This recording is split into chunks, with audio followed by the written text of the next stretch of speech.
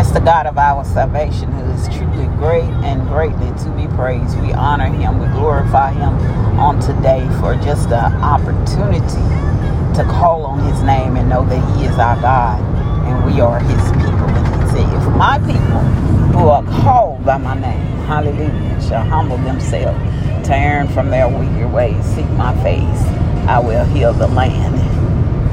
Might not have quoted it exactly how it should be, but we know the meaning of it. God is calling for his people to come back unto him and acknowledge him for who he is. He is our God, and we are his people. And we cry out unto him, Father, heal the land. Heal the land, beginning with me, because we are the earth.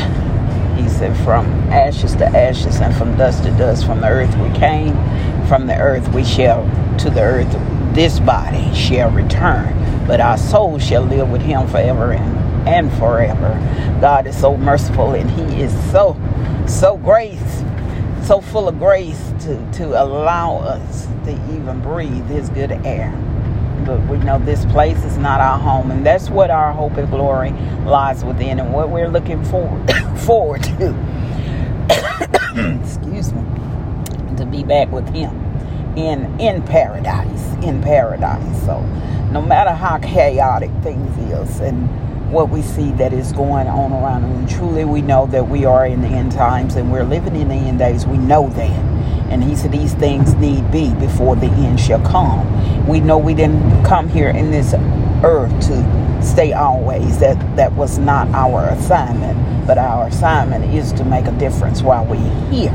Hallelujah, to the glory of the Lord, is to make a difference in this place while we're here, to make it better and to spread wisdom and give people understanding of the God that they serve, and give them the hope of glory that we are invested in, that they too may have an opportunity to seek him for themselves, that they too may be saved and liberated in God, Christ Jesus.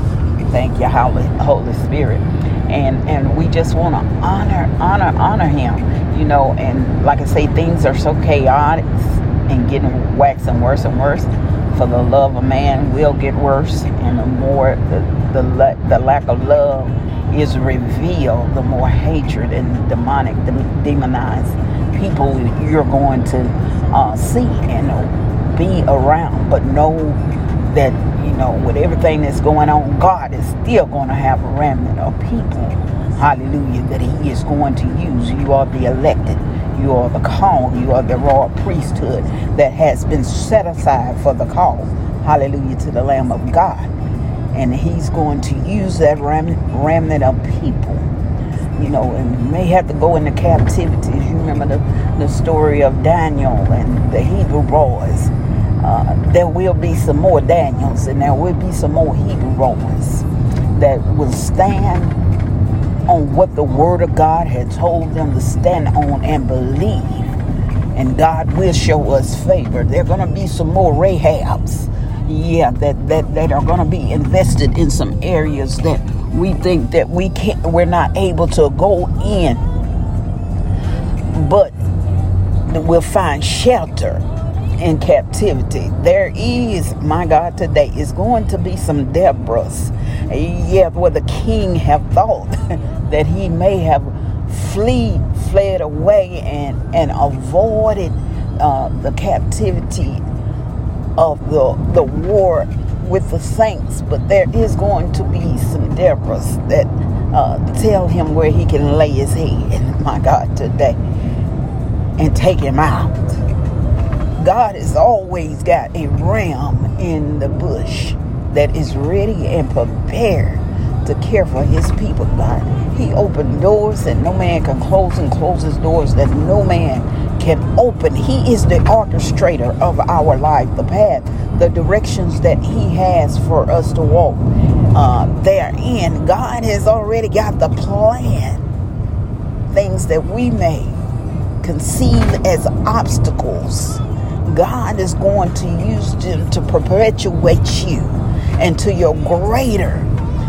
So don't ever, fear what man can say, what man can do.